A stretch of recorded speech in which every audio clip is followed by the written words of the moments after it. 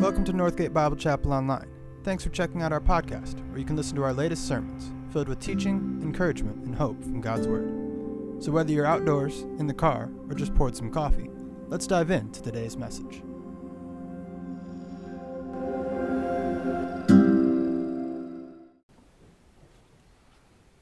Good morning.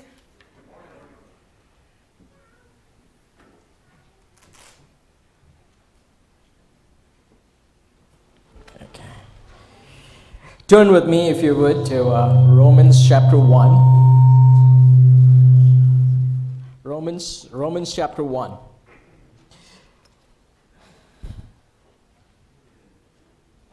So we will be looking at the book of Romans for the next 1 year, this upcoming whole year, Lord willing.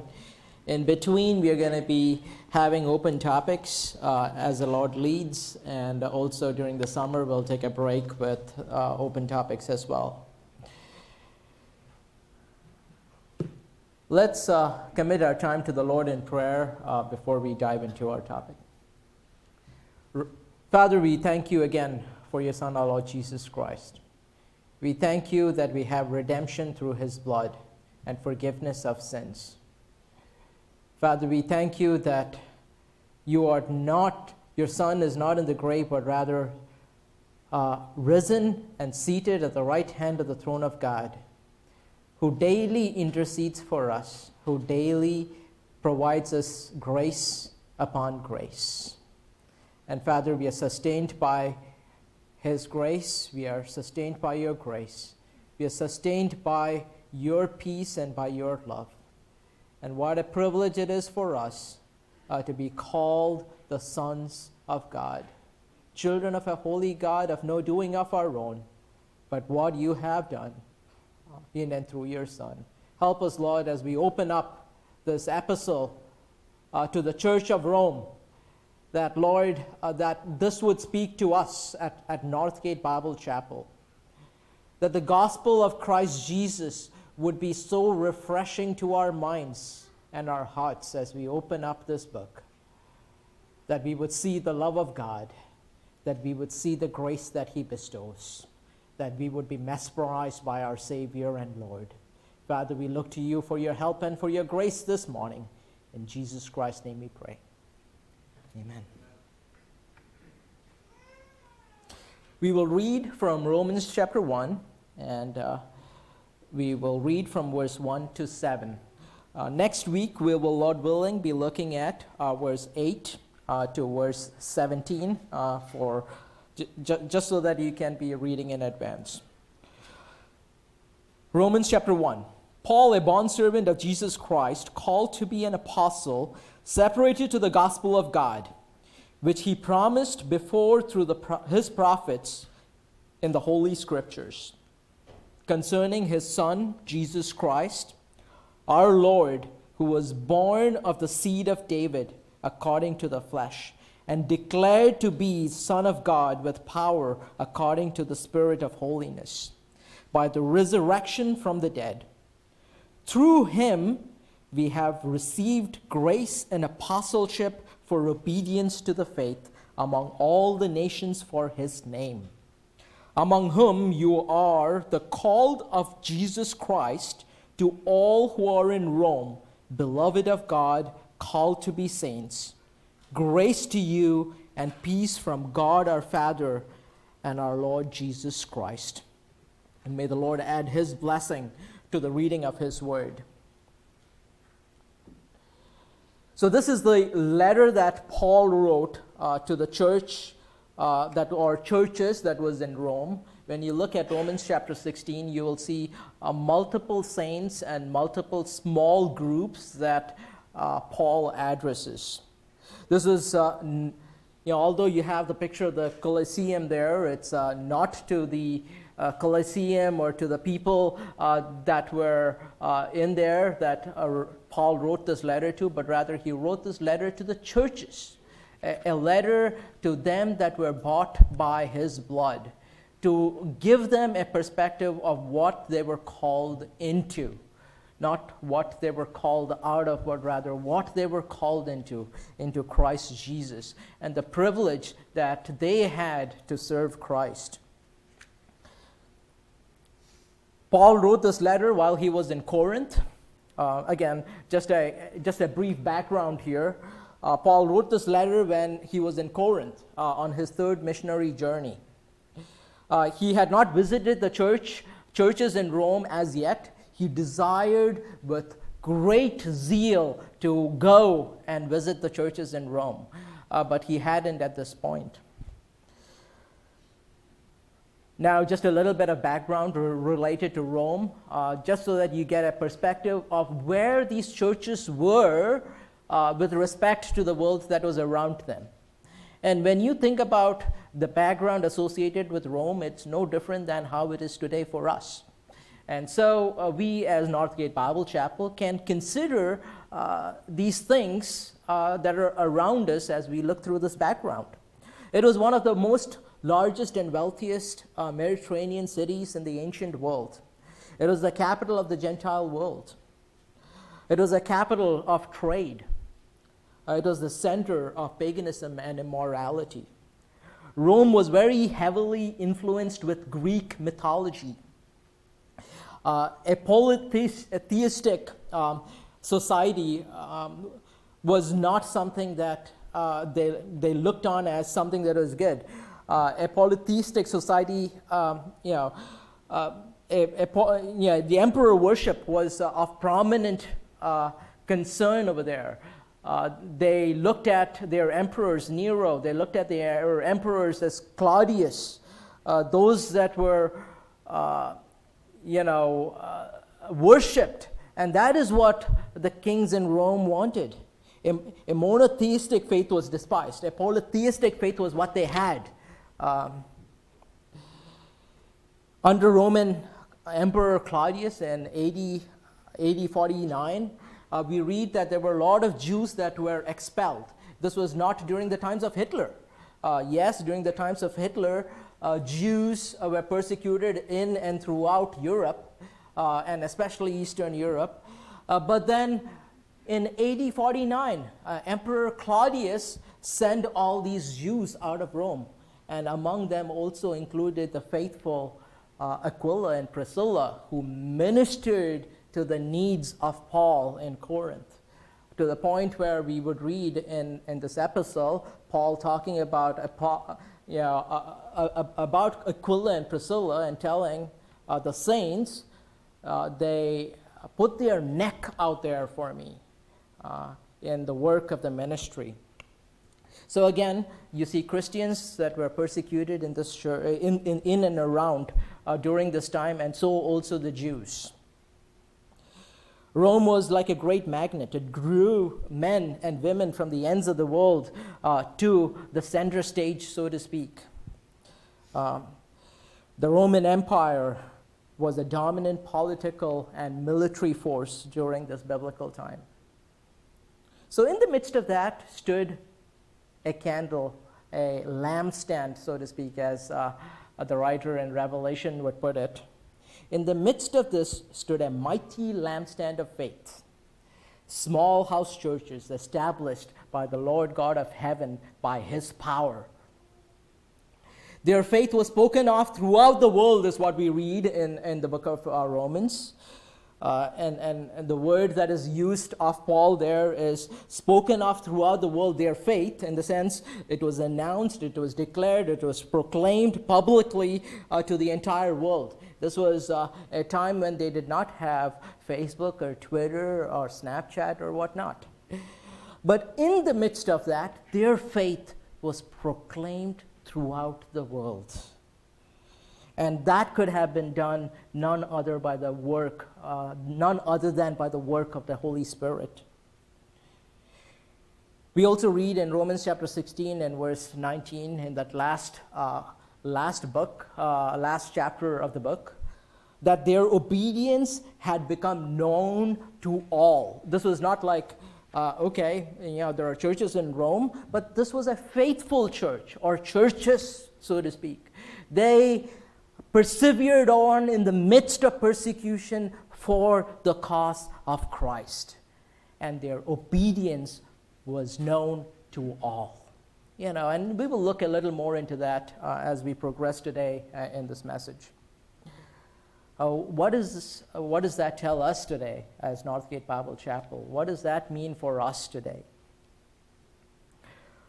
Romans, the book of Romans, again, is the most complete and systematic presentation of the gospel of our Lord Jesus Christ. Very beautifully laid out. Many saints of old, Augustine, we know of Martin Luther, the German reformer, we know of John Wesley, all of them that were transformed by the message of the gospel as they read through the book of Romans. There are two major divisions in this book. Romans 1 through Romans 11:26, it's more theological, more foundational. And then from Romans 12 to Romans 15, we see the practical side of things. And then in Romans 16, we see Paul greeting the churches and telling them to take heed of deceiving spirits that were around. Another primary theme, the primary theme, in fact, not another, but rather the primary theme is the gospel. And what is the gospel? The word gospel means good news. The good news that God declared sinners to be righteous when they trust in the sacrifice of Jesus Christ for their sins. And that is the good news. We who were once unrighteous have been declared as righteous through the work of Jesus Christ on the cross of Calvary, where he paid the penalty of our sins. That is the gospel. And the entire book of Romans permeates that particular theme. We see this progression right from Romans chapter 3. In Romans chapter 3 and verse 23, we read, "For all have sinned and come short or fallen short of the glory of God." All have sinned. In Romans chapter 6 and verse 23, we read, "For the wages of sin is death, but the gift of God is eternal life through Jesus Christ our Lord."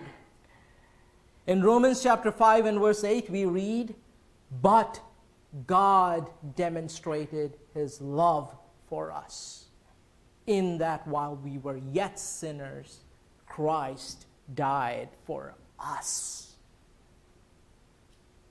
In Romans chapter 10, verse 9 to 10, we read of how we can receive the salvation that God so freely gives.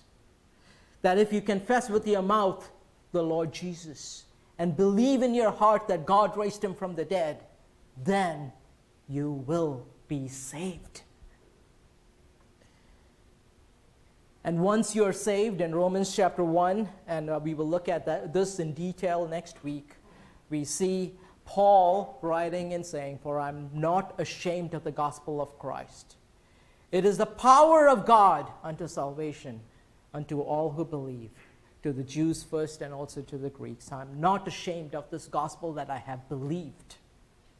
So this is the primary theme of the book of Romans, the gospel, the good news of Jesus Christ our Lord. Another theme is the righteousness of God. The word righteousness means equity or justice or integrity. This word is very frequently used, not as righteousness in our workforce, but rather as justice or equity or integrity.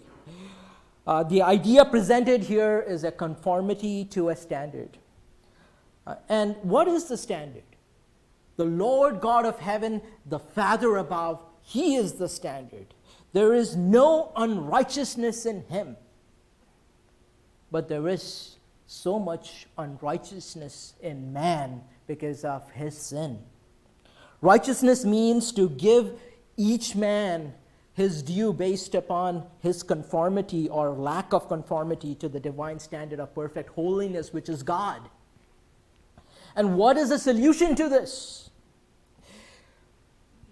There is the unrighteous man, there is the righteous God, but God makes a provision in and through His Son to make us righteous so that we might be accepted in the Beloved. The righteousness of God. The book of Romans is all about this righteousness of God. And we need that righteousness more than anything. And He provides that righteousness through His Son. We read in 2 Corinthians chapter 5 and verse 21, for He, that is God, made Him who knew no sin to be sin for us, that we might be the righteousness of God in Him. What a great transaction. My sin laid upon the Savior, His righteousness, because He is the perfect one who knew no sin, and His righteousness bestowed upon a wretched sinner like me, so that when the Father looks at me now, I am made accepted in the Beloved because He sees Christ's righteousness bestowed upon me. Hallelujah, what a Savior. So we see the progression of this in the book of Romans. In Romans chapter 1 and all the way to chapter 3 and verse 20, we see the need for righteousness. What is the need for righteousness? In chapter 3, 21 to chapter 8, we see the provision of righteousness. In chapters 9 to 11, there is a small interlude there with respect to the Jewish nation and Israel. And there is the defense of righteousness. And then in the end, last but not the least, very important to the Christian faith, the practice of righteousness from chapters 12 to chapters 15. Just one more parallel theme that runs throughout the book of Romans is the relationship that God desires between Himself and man. At the Garden of Eden, man sinned and sin came in between, and the relationship was ruined because of sin. There was a failed relationship. As a result, man could not approach God. But through His righteousness now, through His Son, He has redeemed us, brought us back into a relationship. And that is the focus here, a restored relationship through the work of Jesus Christ our Lord. So for our portion today, if I were to summarize verses 1 to verses 7 that we just read, it's going to be in this. The gospel is of God. Its center is Christ Jesus, or Jesus Christ. Its purpose is for His glory, and its blessings are for the saints. So maybe we can all say that together. So the gospel is of God. Its center is Jesus Christ. Its purpose is for His glory. Its blessings are for the saints.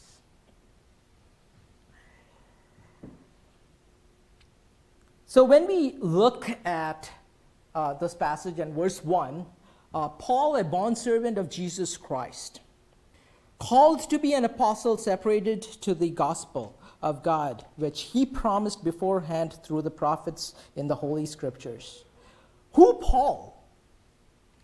Paul presents himself, but if you would note, he's not bringing focus on himself, but rather on the one that owns him.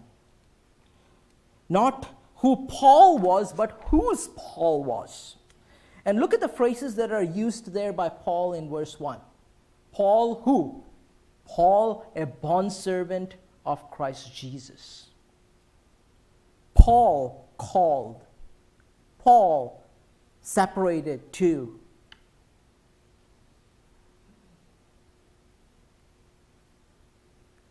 Bondservant, called to, separated to.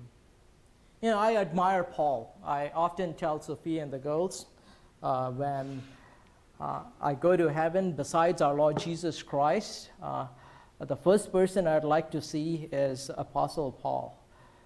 And I will be standing with him as my family enters in and welcoming them into the house of God. Paul, I admire Paul a lot. But this book of Romans, and even the starting of it, it's not about Paul, but it's about who Paul's was. Whose is Paul? Who owned Paul? And he uses the word bondservant, and it's very important to focus on that a little bit. Paul, a bondservant of Christ. The word that is used there is the word doulos. And note, if you would, that Paul was first a slave before he was an apostle. He says, I am a bondservant, and then he says, an apostle of Jesus Christ. He was first a slave before he was an apostle. Paul was not ashamed to address himself as a slave. In the midst of 60 million people that were slaves during this time in this part of the world, Paul would very intentionally use that same phrase. And there was a wonderful truth there from the Old Testament about that word bondservant that it was used, or literally, which means a slave.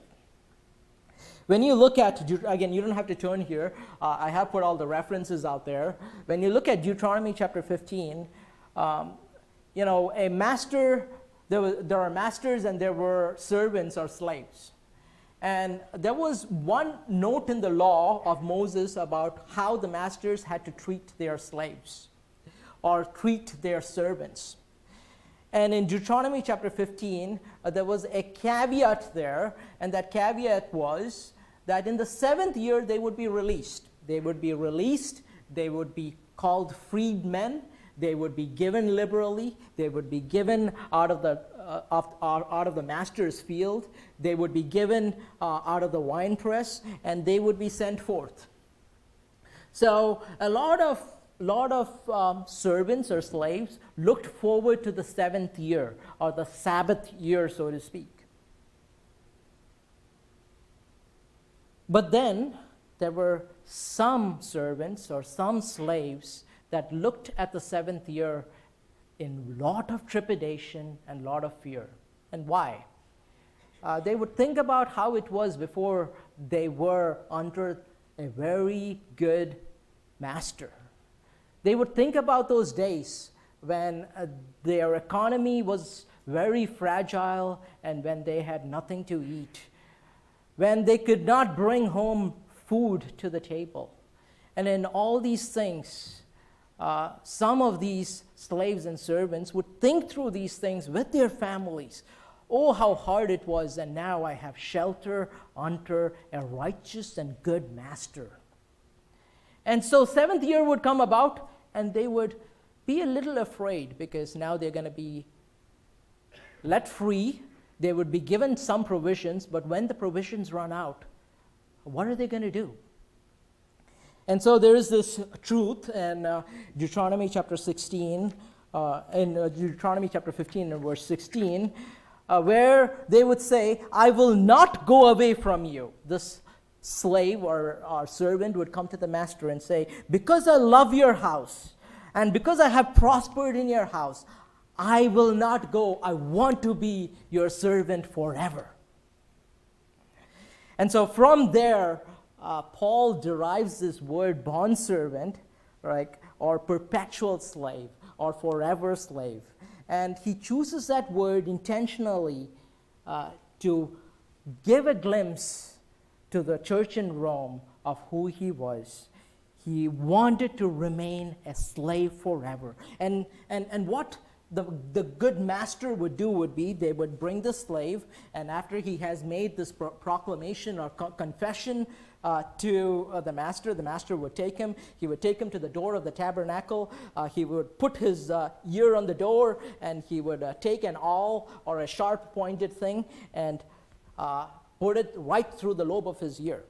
And so now that was the testament to everyone that saw this servant or slave, that this person represented the master wherever he went, and this person was that master's.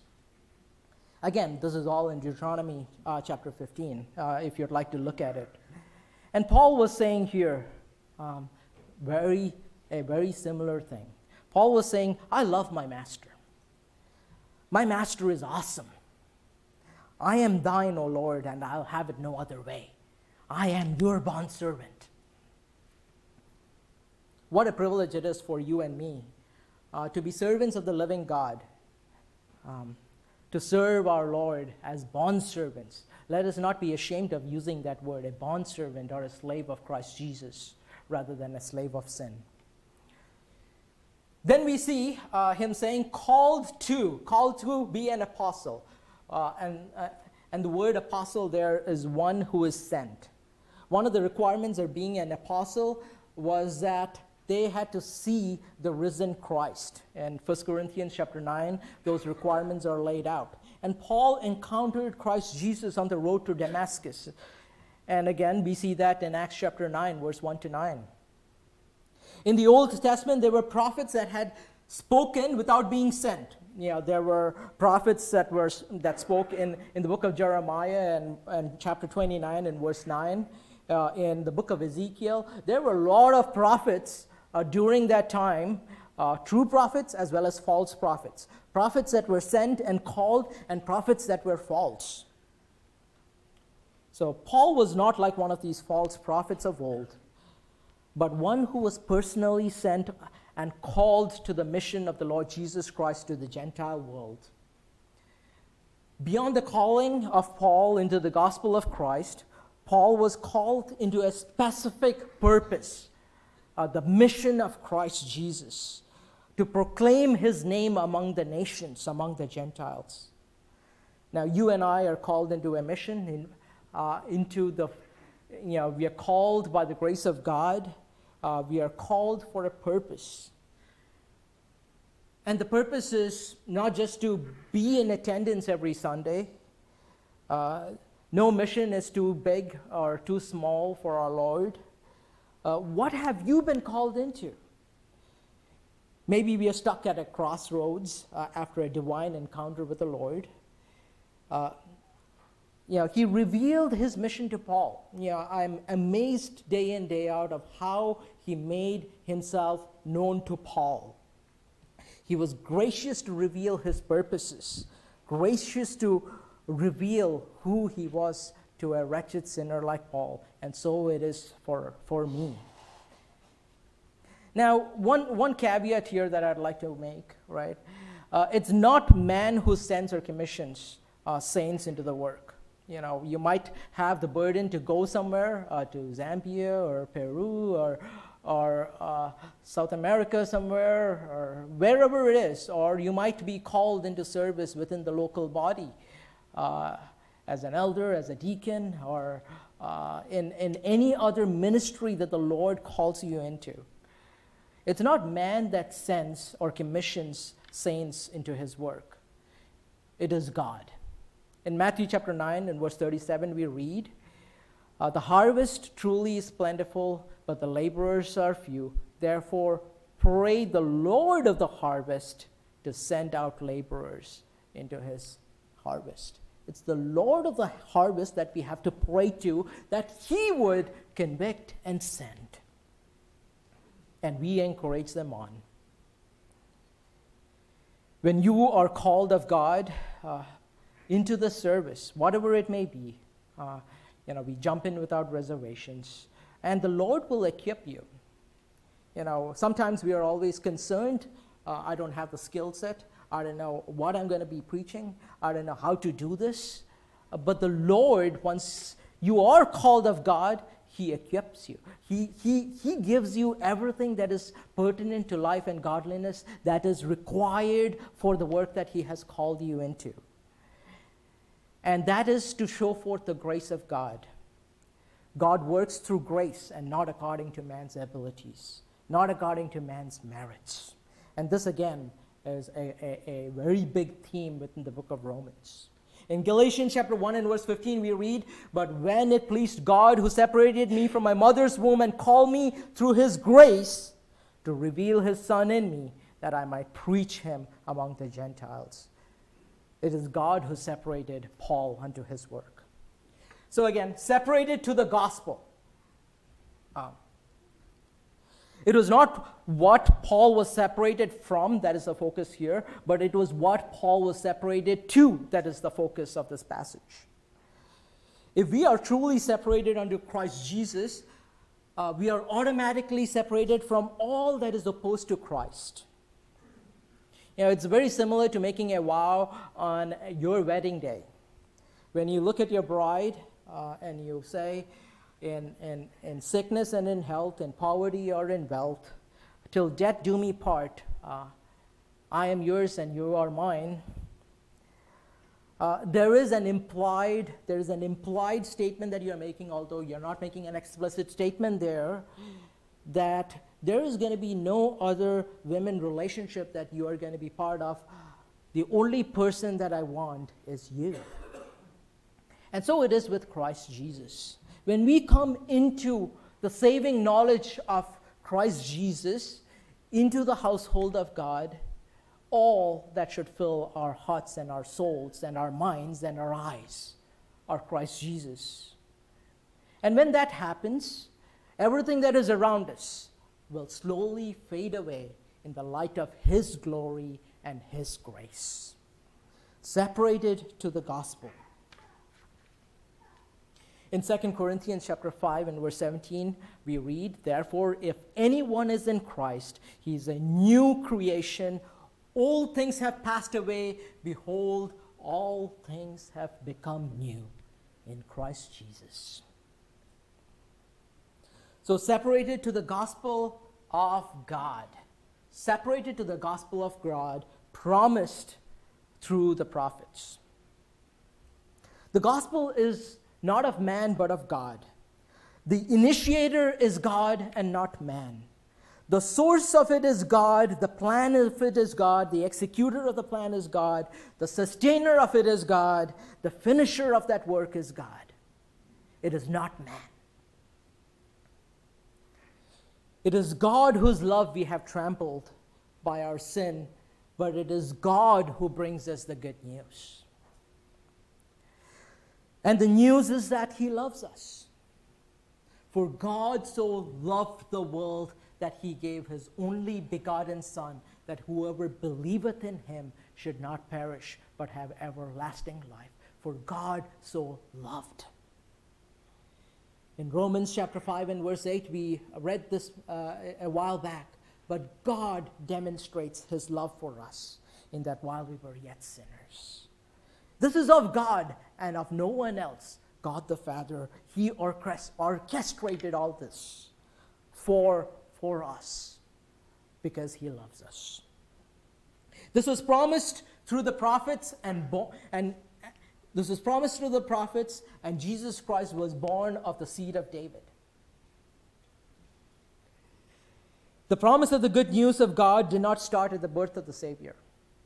The promise of the good news of the gospel of God started in the Old Testament through the prophets, where God would reveal this message to his people through his messengers.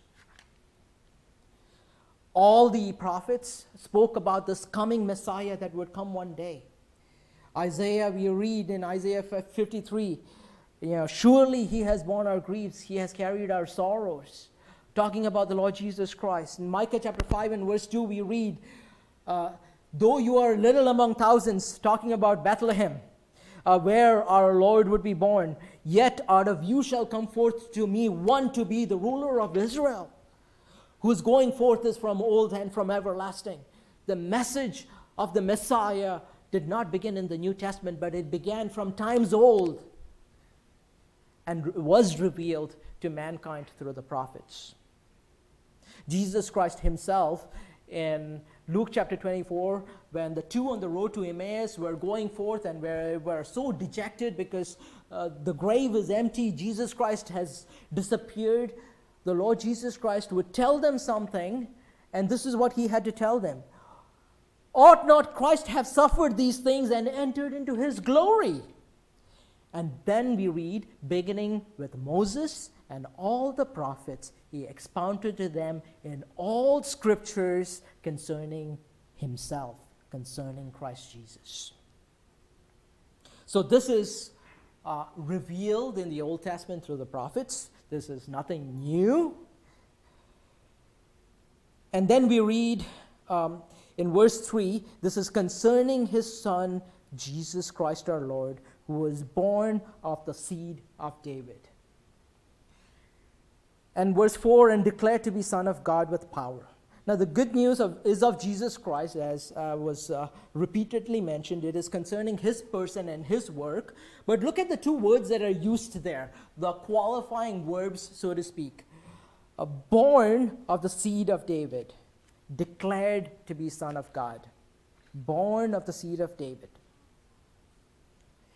In Isaiah chapter 9 and verse 6 we read, for unto us a son is born, or a child is born, unto us a son is given. As a child he was born, and as a son he was given. In his humanity he was born, made according to the flesh, born of a woman, but in his Godhead he was declared, he was given, he was sent forth. He was and is the God-man. In Matthew chapter 1 and verse 23 we read, behold, the virgin shall be with a child and bear a son, and they shall call his name Emmanuel, or God with us. He was the Son of God, the God-man. He was born of the seed of David, is what we read in this passage, born of the seed of David. And again, this is no surprise to the Old Testament saints as well as the New Testament. It was prophesied in the Old Testament that Jesus Christ, the Messiah, would come through the lineage of David. In Jeremiah chapter 23 and verse 5, we read, raised up to David a righteous branch, a king. In Isaiah chapter 11 and verse 10, we would read, out of the root of Jesse will stand, a root of Jesse will stand as a banner for the people. That is, through Jesse would come forth David. In 2 Samuel chapter 7, talking to David, the Lord God of heaven would say this through the prophets. In 2 Samuel chapter 7 and verse 12, we read like this, when your days are fulfilled and you rest with your fathers, I will set up your seed after you, who will come from your body, and I will establish his kingdom. But he shall build a house for my name, and I'll establish the throne of his kingdom forever. And your house and your kingdom shall be established forever before you. Your throne shall be established forever. Yes, he was speaking about David's son Solomon. Yes, he would reign, but would he reign forever? Absolutely not. The Lord God of heaven revealed the secret truth that the Messiah would come through the lineage of David, and he would sit as king forever on the throne of David.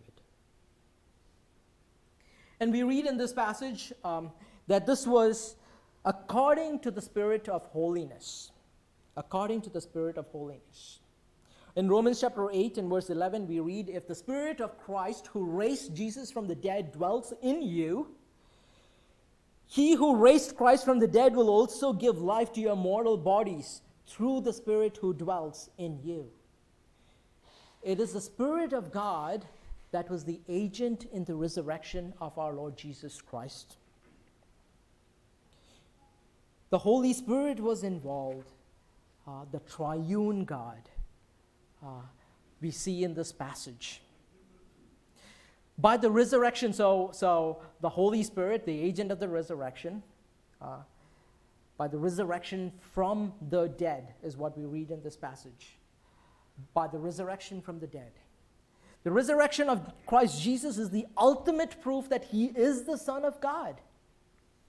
Death cannot keep his prey. Jesus, my Savior. He tore the bars away. Jesus, my Lord. Up from the grave he arose as a mighty triumph over his foes. He arose. Hallelujah, Christ arose. And because the grave is empty, that is the ultimate proof that Jesus Christ was the Son of God. Always when Christ Jesus, when he was on the earth, when he prophesied, and you can look up many references in the New Testament, whenever he mentioned about his death that was to come, he would accompany that with hope by telling the people that he was telling this to, including his disciples, that he would rise up on the third day, that he would be a resurrected Savior and not a Savior that was dead.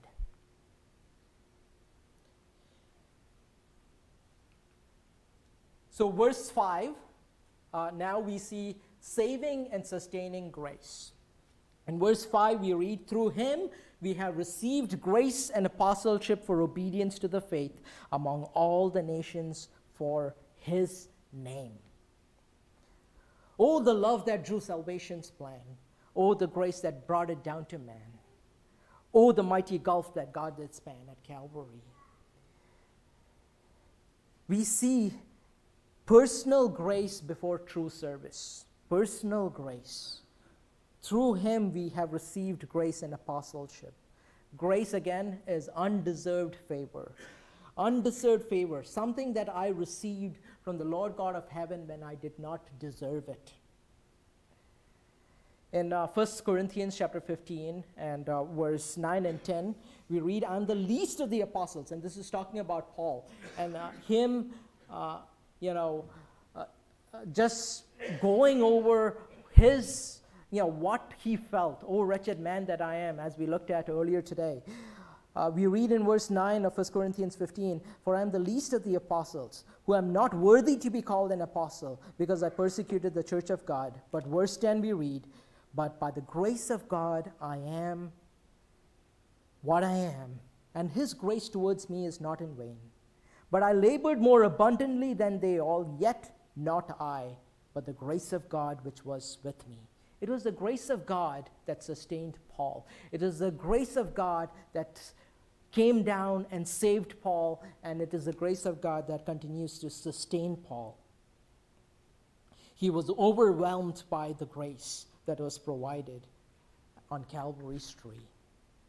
And it's not just saving grace, but God also promises us sustaining grace. Saving grace and sustaining grace. Paul would go on in 2 Corinthians and chapter 12. He would talk about a thorn that was in his flesh. And he prayed about this thorn in the flesh. We don't know what the thorn in the flesh was, but we know that it was very thorny. And he would pray that this thorn be removed from him. And the answer from the Lord God of heaven was no. But he provided this. He said to Paul in 2 Corinthians chapter 12 and verse 9, "My grace is sufficient for you. My strength is made perfect in weakness. Most gladly, therefore, I'd rather boast in my infirmities, that the power of Christ might rest upon me." He not just saves us by his grace and not of our works. He not just provides us this free gift in Jesus Christ, but through him, he sustains us by his grace. Grace upon grace we have received. My grace is sufficient for you. So what is our response to the grace of God and the calling of God? What is our response? Obedience to faith. And we see this phrase in verse 5. He has called us, he has bought us, all these things. He has given us grace and to the obedience of faith. And this is seen repeatedly in the book of Romans, and in the end of Romans 2, in Romans chapter 16 and verse 26, we read of the obedience of faith of the saints. You can have obedience without faith and faith without obedience, but you need both. We are not saved so that we can have a set of theological principles in our head, but rather we are saved to surrender to Christ our Savior. In Ephesians chapter 1 and verse 10, we read, "For we are his workmanship, created in Christ Jesus for good works, which God prepared beforehand so that we should walk in them." And there's one more thing about obedience of faith. He has called us into faith. He desires for us to be obedient to the faith that he has called us into. And he also promises us that this faith and this obedience to faith will only lead to a blessing and not a curse. And this obedience to faith is not burdensome. In 1 John chapter 5, we read in verse 3, "For this is the love of God, that we keep his commandments, and his commandments are not burdensome." His commandments are not burdensome. So submitting in unhindered obedience to the word of God only produces blessing, and it's not burdensome. Obedience of faith is to be occupied with Christ Jesus so that he permeates our whole life.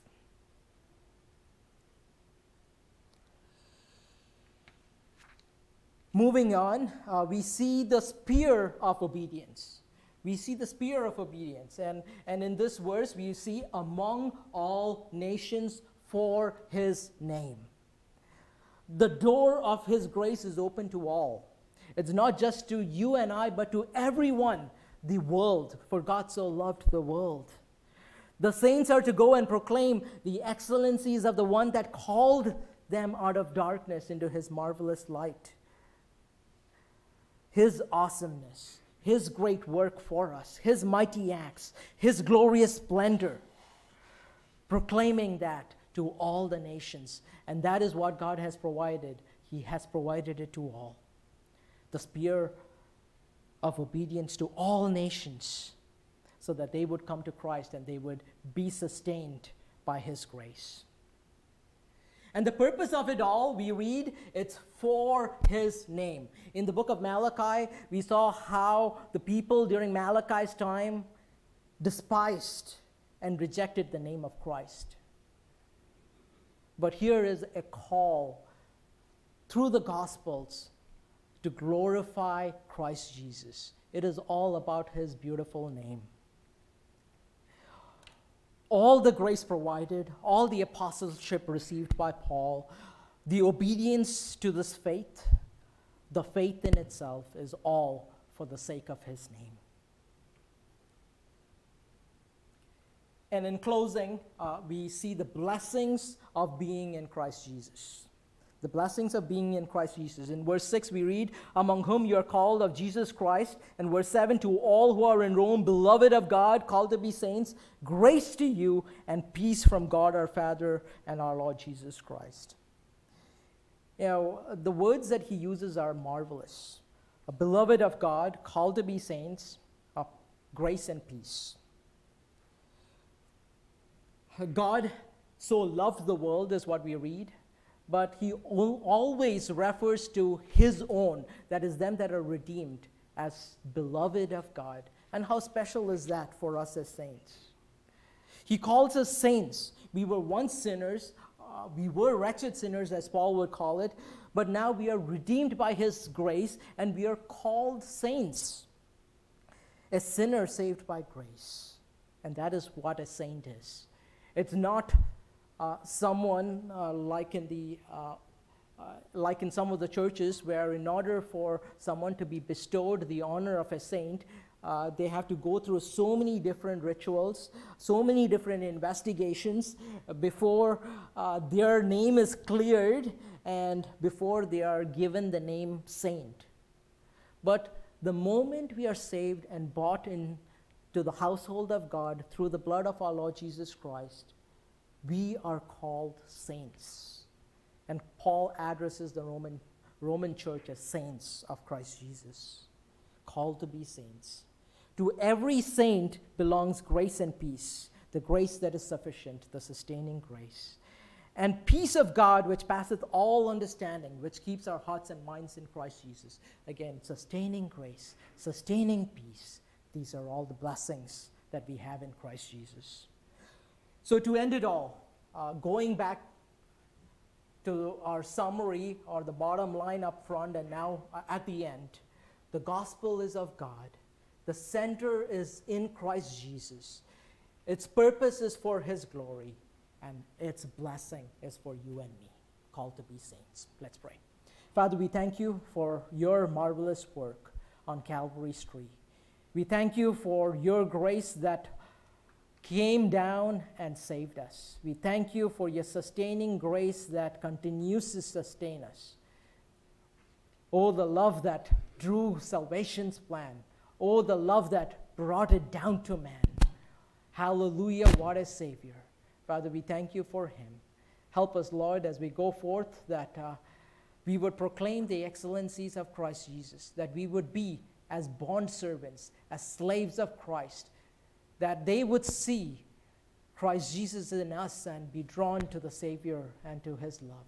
And if there is anyone here today, Lord, that do not know you, Father, we pray that you would work in their hearts, that they would see the need for righteousness that only God can provide in and through his Son. And Father, we pray that you would continue to work, not just in their hearts, but in ours as well, for your kingdom and for your glory. We give you thanks. In Jesus Christ's name we pray. Amen.